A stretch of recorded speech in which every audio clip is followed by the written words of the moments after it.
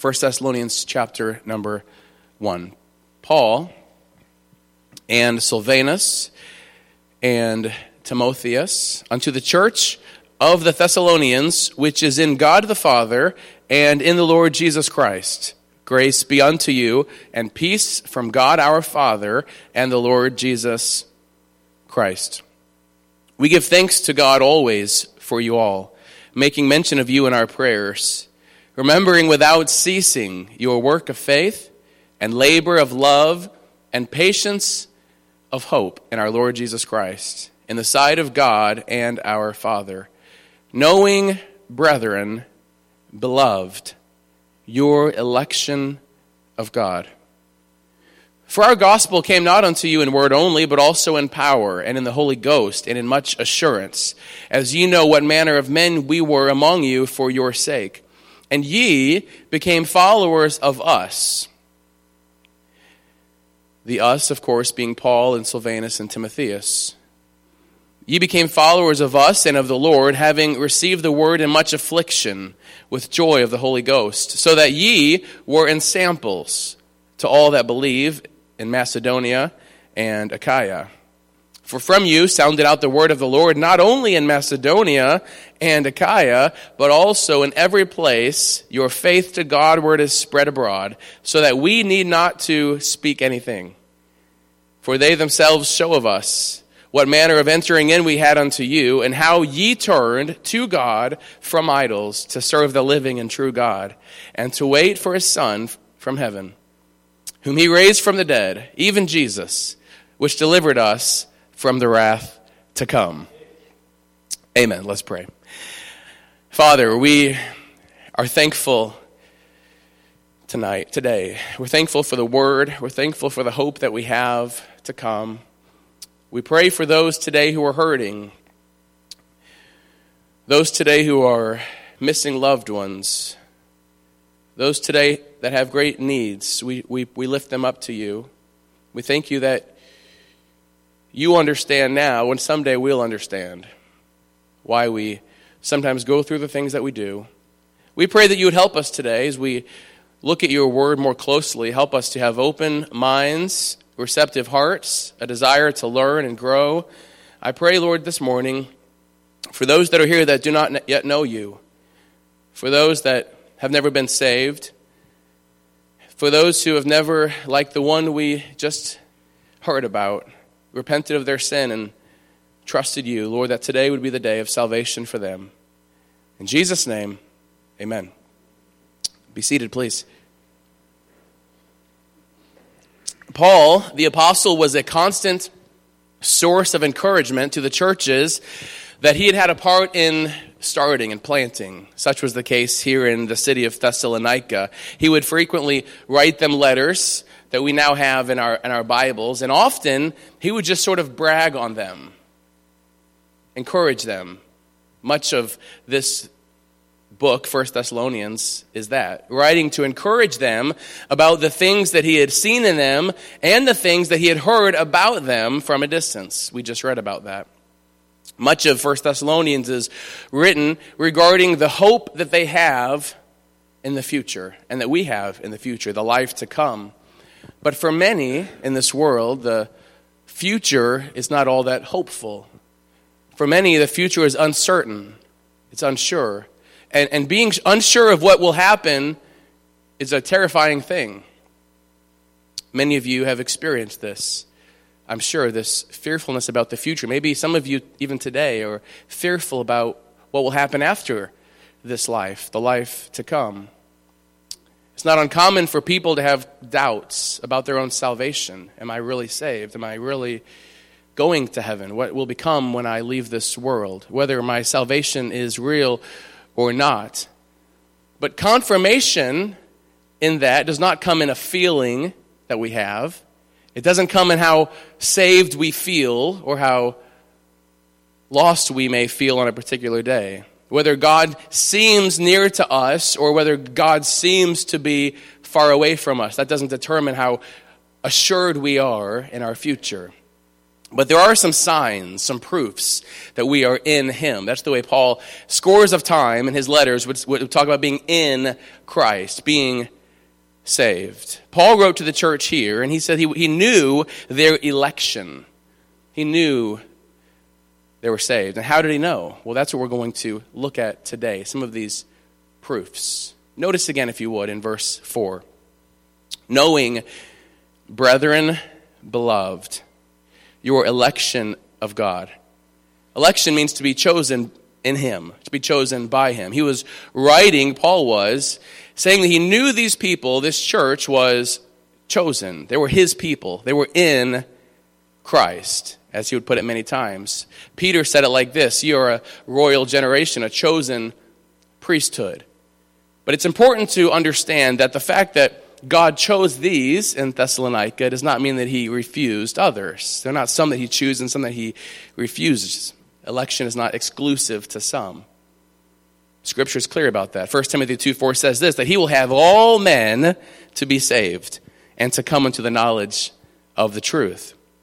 John 3:15 says, whosoever, that's not an exclusive term, whosoever believeth in him should not perish but have eternal life. For God so loved the world that he gave his only begotten Son, that whosoever believeth in him should not perish but have everlasting life. See, the call is for all. God so loved the world, but only some will believe. Titus 2:11, the grace of God that bringeth salvation hath appeared to all men. 2 Peter 3:9, the Lord is not slack concerning his promise, as some would count slackness, but is long-suffering to usward, not willing that any should perish, but that all should come to repentance.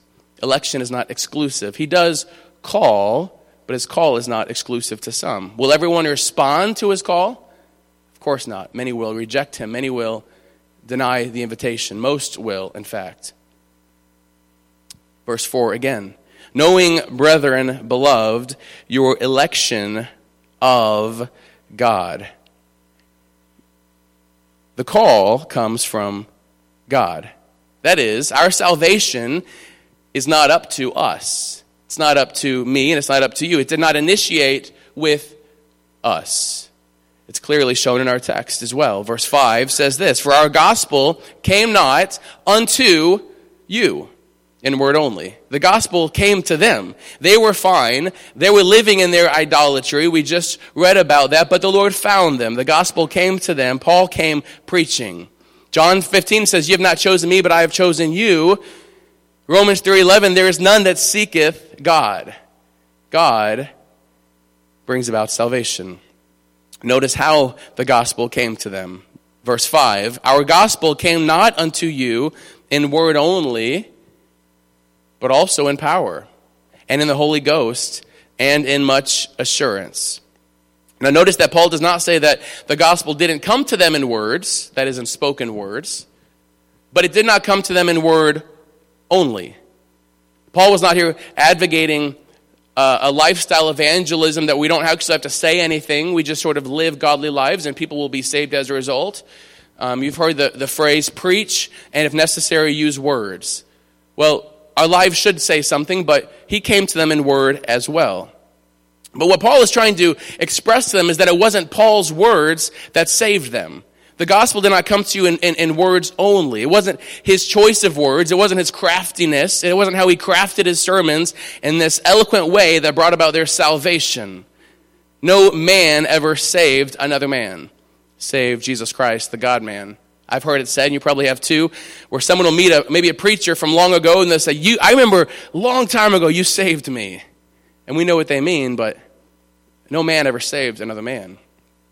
Our gospel came not unto you in word only, but notice this, but also in power, and in the Holy Ghost, and in much assurance, as ye know what manner of men we were among you for your sake. See, there was something going on behind the scenes of the message that was being preached by Paul the apostle. The work of regeneration is not man's work, it's God's work in us. It's not a human endeavor. It's not something we can work up. It's not something the preacher can craft the perfect sermon and guarantee that souls are going to be converted. It's the work of God. It's the work of the Holy Spirit. It's why Paul said in the latter part of verse 5, "You know what manner of men we were among you for your sake." We're just men. It didn't come in word only, we're just men, but it came in power. It came in the Holy Ghost. For people to be saved, they need to hear the gospel. They must hear the gospel. They need to hear the words of truth. No one's ever been saved, though, without the work of the Holy Spirit. It reminds me of what Paul said to the church at Corinth in 1 Corinthians 2:1. He's writing and he said, "I, brethren, when I came to you," he's writing to a church, "I came not with excellency of speech or of wisdom, declaring unto you the testimony of God. For I determined not to know anything among you save Jesus Christ and him crucified. And I was with you in weakness and in fear and in much trembling. And my speech and my writing was not with enticing words of man's wisdom, but in demonstration of the Spirit and of power, that your faith should not stand in the wisdom of men, but in the power of God." This is more than just the power of the content of the message. It's the work of the Holy Spirit in our lives. Now, how did Paul know their election of God? How was he so confident that these were a saved people? And very simply, we're going to see that there was an outward manifestation of an inward work that happened in the lives of these Thessalonian believers. Salvation is external as well as internal. Something happens inside always affects the outside. The verse 3, we read it a few moments ago. We won't read it again, but he says that he saw their work of faith and their labor of love, their patience of hope. And then look in verse 9, if you would. "For they themselves show of us what manner of entering in we had unto you, and how ye turned to God from idols, to serve the living and true God." The person who claims to be God's, but who does not show any life change, is only fooling himself. An external work always accompanies the internal work that the Holy Spirit does in us. If these Thessalonians would have continued worshiping their dead idols instead of turning to a living God, then Paul could not have said he was confident in their salvation. Salvation is an internal work, but the proof is external. It shows up. People can see it. And this morning I'm going to show you briefly 7 evidences of salvation that we see from Paul in this passage. It's not uncommon for people to question their salvation. Question, am I really saved? Paul talked a lot about assurance, but not once did he ever say, "I know you're saved because I remember that time when you prayed." He never said that. Paul never said, I know that you're saved. I know that your election is sure because that one time when I finished preaching, you came forward and you knelt down. I remember it well. You never see that. Paul often talked about his assurance and the salvation of these people, but it was always in their lives. It was always in the changes that took place in their lives. It was always in the way that they lived that brought assurance. And it wasn't just Paul. 1 John 2:3, John's writing now, and he says, "Hereby do we know that we know him." How can we know that we know him? It's confidence. "Hereby do we know that we know him if we keep his commandments. He that saith, I know him, and keepeth not his commandments, is a liar, and the truth is not in him." Proof of our salvation is not in something that we did a long time ago. It's what we're doing right now. Here, Paul wrote, "Knowing, brethren, beloved, your election of God." How did he know? First of all, these Thessalonians looked for godly examples to follow. They looked for godly examples to follow. And I intend to expound on each of these a little more in the days ahead, but just briefly today, look in verse number 6. "And ye became followers of us and of the Lord." An evidence of a person that has been saved is a desire to grow in the Lord. And one of our primary sources of that growth comes about in the people we choose to be around and the people we choose to follow. We heard a little bit about that in Sunday school this morning.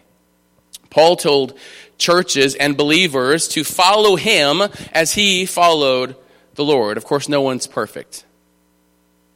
But there are people living around us who we would do well to say, that person is following the Lord. I want to be a follower of the Lord. I want to be more like him. He's following the Lord. She is following the Lord. I want to be more like him, so I'm going to find someone to follow. There are different ways that we can do that. One of the ways we can do that in 2019 is remotely, I'll call it. We had a computer problem this week in one of the office computers, and so we called the tech support people, and with just a few clicks and a few minutes, they took over our computer screen, and they could see what was on the screen, and they could navigate, and they could fix the problem from there. 60 miles away, they're fixing our problem. That's called remote control. That's remote support. They're helping, but they're helping from a distance. And I can be a follower of someone, and so can you, without ever meeting them. Technology allows that. I can follow someone's blog, subscribe to their podcast, follow them on Facebook or Twitter or Instagram, learn from them without ever actually meeting them. I can purchase their books, and I'm thankful for that. That's a good thing. There are a lot of people to whom I owe a great debt of wisdom for what I've been taught that I've never met, and I may never meet. I'm thankful for that. But it's not the best way. It's not the only way. It's not even the best way to learn and to follow from others. Because even though we may learn much about them, you'll never really get to know a person through a computer screen. If you really want to learn from someone, you have to be around them. You have to see how they treat other people. You have to see how they treat those that they care about. You have to see how they respond to adversity. You have to be there. You have to observe it. Paul, if you read Acts chapter 17, when he first came into Thessalonica, they faced a lot of persecution, remember? So much so, it was so dangerous that they had to be sneaked out of the city by night. It was dangerous. These people saw the way he responded to persecution. They were there up close and personal. They saw the way he responded to the affliction. And that's how you get to know somebody, by being in their lives. They saw the love in his eyes when he spoke to them. They saw his joy in the midst of trials, and they followed him. They looked for godly examples to follow. Number 2, they had a hunger for God's word. Verse 6 again, ye became followers of us and of the Lord, having received the word in much affliction. It's possible to be a follower of others to the exclusion of what the scriptures say, isn't it? It's possible for us as Christians or even as a church to follow what someone else is doing. Some mega church is doing and say, that's what I want to do, to the exclusion of what the scriptures teach. It's possible to observe someone as a role model and say, they look like things are going pretty well, I'm going to follow them, but they may be going a different direction from what the scripture teaches, what God has said, rather than doing the real work of getting into the scripture. Now, the fact that we're here on a Sunday morning proves that we have a desire, I hope, to learn what God has said to us. These people had a hunger. They had a hunger to hear the word of God. It wasn't easy. We already talked about that in Thessalonica in their day. There was a lot of persecution, but they had a hunger to receive. They received the word in affliction. That means it wasn't easy. That means they weren't sitting in a safe environment like this, hearing the word preached. They were being afflicted as they learned, but they still took it in. A desire. They didn't dread going to church. Help us never to get to the place where we dread going to church. We dread hearing the preaching. We have a desire and a hunger for the word. And by the way, receiving the word is more than just hearing the word. Receiving it doesn't just mean hearing, it means to take it in, to grasp it as mine. If I received a gift from you, I'm not just going to take it and say, this is nice, and put it down. No, I'm going to take it. I'm going to receive it. It's my gift. Stay away. I had to say that last night after the Valentine's Day banquet. I came home with an M&M chocolate bar. I've never had one before, but it looks amazing. And as soon as I get home, if you know my kids, I look around and there's no chocolate bar. And I said, that's my chocolate bar. I earned that. I had to cheat in that game last night to get that. I'm not giving it up that easy. When we receive something, it becomes ours. I'm putting this into my life. I'm personalizing it. I'm allowing this to affect my life, making it personal. That's how we receive his word. As newborn babes, desire the sincere milk of the word that ye may grow thereby desire it. So they looked for godly examples to follow. They had a hunger for God's word. And thirdly, they responded to affliction with joy. Verse 6, ye became followers of us and of the Lord, having received the word in much affliction with joy of the Holy Ghost. Now, affliction and joy don't really belong in the same sentence together, do they? They don't line up. They're not the same. Affliction means anguish. It means struggle. It means persecution. It means tribulation. That's anguish. That's affliction. We know what joy means. How could they receive the word in much affliction? We talked about the situation in Thessalonica when Paul came in, the great persecution that they were under. And yet they kept receiving the word, not grudgingly, but with joy. Is it possible to have joy in the midst of tribulation? Is it possible to have joy in the midst of affliction? Paul said that they did. To Paul, it was an evidence of their salvation, that what they had was real. It wasn't just a prayer that they prayed one day. Notice also that it was with joy of the Holy Ghost. The fruit of the Spirit is love, joy. How do we have joy in the midst of tribulation? On our own, we can't. But as we allow the grace of God to work in us, the Spirit of God to work in us, we can do things that we could not otherwise do on our own. We can have joy in the midst of affliction. It's the fruit of a life that's surrendered to Christ, that's surrendered to His control. The way we respond to difficulties and challenge should be different than the way a lost coworker responds to difficulties and affliction. Externally, there should be something different. When things don't go our way, our response, if you're a child of God, your response should be different than the person down the aisle. The way you respond should be different. It should be noticeably different. These Thessalonian believers had affliction and they responded with joy. This is a proof of our conversion.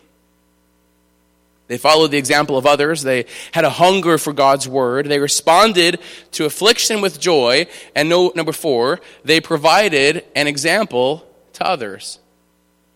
Verse 7 again. So that you were in samples to all that believe in Macedonia and Achaia. We're going to develop this more fully in a future message. But they weren't just learning from other people, but they're also providing an example, a pattern for other people around them to follow. Paul followed the Lord. And he said, I'm following the Lord, now you follow me. And they began to follow him. And they said, now as we follow you and you follow the Lord, we're going to provide another pattern to follow for those that are behind us and those that are around us. Paul said, follow me as I follow Christ. A proof of conversion is not just we soak it in. We're not just sponges that are always taking it in. But no, we're providing a pattern from the people around us of the way that we ought to live and the way that we ought to be. We don't keep everything to ourselves, but we seek to impact the world around us with the things that we've been taught, with the things that we have learned. So what kind of example are you? Are you able to look around and say to your neighbor or to someone at work, just, I'm following Christ. You just follow along. Follow behind me. I'm following him. I'm not perfect. I'm far from it. I mess up all the time, but I'm following Christ, and I would love if you just follow my example. Why don't you come along this journey with me? Just follow me. They were providing, this is a proof of their conversion, that they provided an example to others. That leads us to number 5. They preached the word. For from you sounded out the word of the Lord, not only in Macedonia and Achaia, but also in every place your faith to Godward is spread abroad, so that we need not to speak anything. Salvation is not just how we behave. It's about giving as well, giving away what we know. In this case, giving away the gospel, preaching, not necessarily preaching with a microphone, but preaching, giving the gospel, evangelizing, sharing God's word with those around us. Discipleship is more than just learning. It's passing it on to others.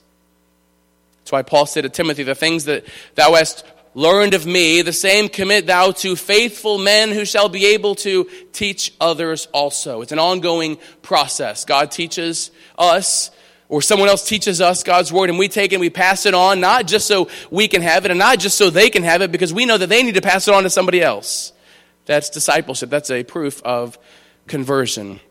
Paul was commending them that they sounded out the word of the Lord. That the phrase describes the way an echo travels. It just bounces and it keeps reverberating and going and further and further and further and further and further. They didn't keep the good news to themselves.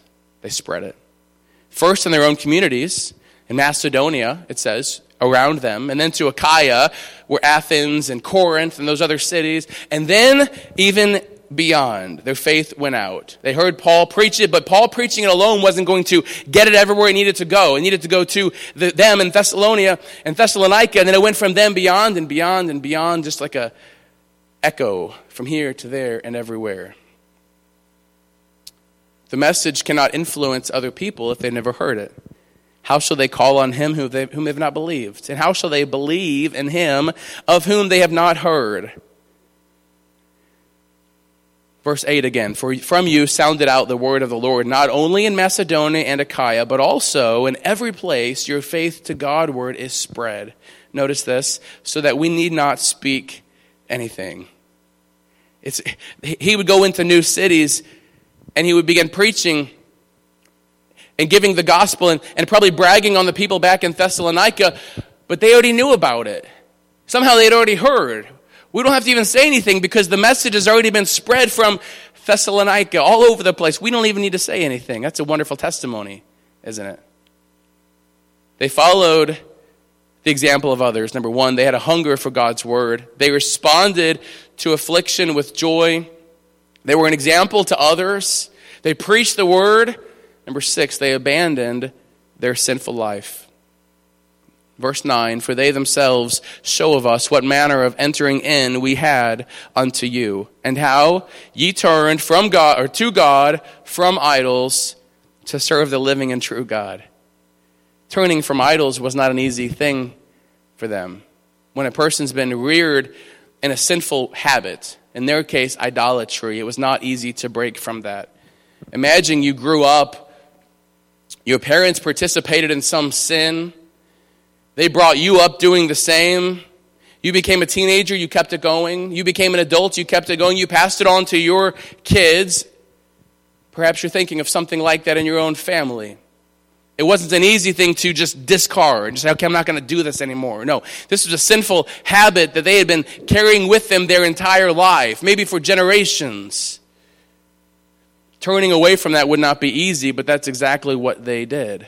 They turned to God from idols. It's impossible to clean up our act outside of the grace of God. It's impossible. So they first saw God in his glory and they turned to him. And the result was a turning away from the idols that had plagued them. It was a change in their behavior. We call this repentance. And there's no clearer indication of the surety of our salvation than that of repentance. Genuine conversion is displayed in genuine repentance. God doesn't want to be a part of your life. He wants to be your life. The proof that you're a child of God is not that you go to church or that you put some money in the plate from time to time. The proof that you are his is that the life, the sinful life that you were once a part of, you put that way and you turned wholeheartedly to God. You've forsaken the sinful, selfish life that you lived. And your idols are not the same as the idols of the Thessalonians. You're not struggling to give up idols of silver and gold, probably. Your idols may be your time, your job, your finances, your hobbies, your entertainment, even your own family. Idolatry says, that's mine. That's God, you can have this stuff, but that's mine. I'll give you this day, but these days are mine. I'll give you this amount, but the rest of it is mine. That's idolatry. These are things that we've made idols of. Things that we're not willing to give up. I'm giving him his part, but the rest is mine. Salvation brings about a change in the way that we look at these things. What has God changed in your life? What have you given up? What did you turn from when you turned to God? Could someone say about your life like they did with Paul? I know he's a Christian because he used to do this stuff. This used to be his life, but now this is his life. He's not the same now as he was then. That's what Paul said about these Thessalonians. You turn to God from idols to serve the living and true God. They left those dead idols that they had been worshiping for so long, and now they're serving a living God. That's a good trade, isn't it? We're looking at evidences of conversion. Number 1, they followed the example of others. Number 2, they had a hunger for God's word. Number 3, they responded to affliction with joy. Number 4, they were an example to others. Number 5, they preached the word. Number 6, they abandoned their sinful life. And lastly, number 7, they longed for the coming of Christ. Verse 10, and to wait for his Son from heaven, whom he raised from the dead, even Jesus, which delivered us from the wrath to come. When we're saved, our priorities change. Our expectations change. We have a hope in the future that goes beyond retirement. We have a hope that goes well beyond what we're going to do when our days of work are over. And it's more than just a realization that Christ will return. The word is wait, and the idea that I get from it is when I'm at a town of Lauren, just sitting by the window waiting, longing for me to come home. I don't think she does that. But that's what I think it means. When's he going to be home? When's he coming? I know he's coming. Where is he? I like to think that's what she does when I'm gone. This is a longing. It's waiting for his Son from heaven, whom he raised from the dead, even Jesus, which delivered us from the wrath to come. Prior to their deliverance, these Thessalonians had nothing to look forward to. There was only wrath and death and hell and destruction. But now they've been delivered from the wrath to come, and they're eagerly awaiting the arrival of the one who has delivered them. Imagine that you owe a great debt, a debt that you could never even begin to pay if you worked 1,000,000 lifetimes. A debt that, if not paid, would condemn you to an eternity in the most terrible, horrific place imaginable. And imagine that someone that you'd never seen or never met came and gave his own life to pay that debt for you. And imagine that you knew that one day you were going to see the one face to face that paid that great debt for you. That's what's happening. Wouldn't you long for that day? Wouldn't you long for that meeting? Finally, I get to meet the one who bled and died, the one who was beaten, the one who was whipped, the one who was hung on a tree and mocked, and the one who had nails driven through his hands and driven through his feet and a spear driven through his side, and the one who took the sins of the whole world, but specifically took my sins upon his own body and willingly took all of that. One day I'm going to get to meet him. It's a wonderful thought, isn't it? And to wait, verse 10, for his Son from heaven, whom he raised from the dead, even Jesus, which delivered us from the wrath to come. Don't you think this expectation of this meeting with Jesus affected the way that they lived? I do. Don't you believe that our lifestyles would be affected as we eagerly await the one who gave everything for us? I do. A friend of mine recently said to me about Christians that we're not better than the lost, but we are better off. We do have a hope for the future that goes beyond this life. We have an expectation of meeting the one who has given us so much. We have a bright future awaiting. These are characteristics of conversion. And I hope that they've served as an encouragement to you, an assurance of your faith, an assurance of salvation that we're in him, not because of a prayer that we prayed many years ago, but because of the work of grace that God did in our life and is continuing to do in our lives. Are these characteristics of your life?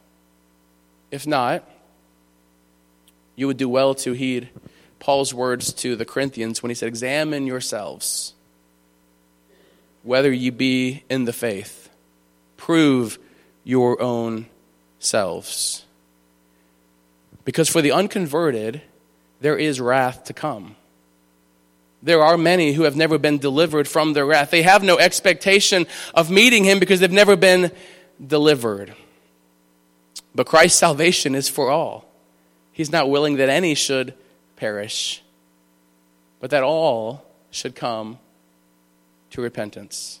Behold, today is the day, now is the day of salvation.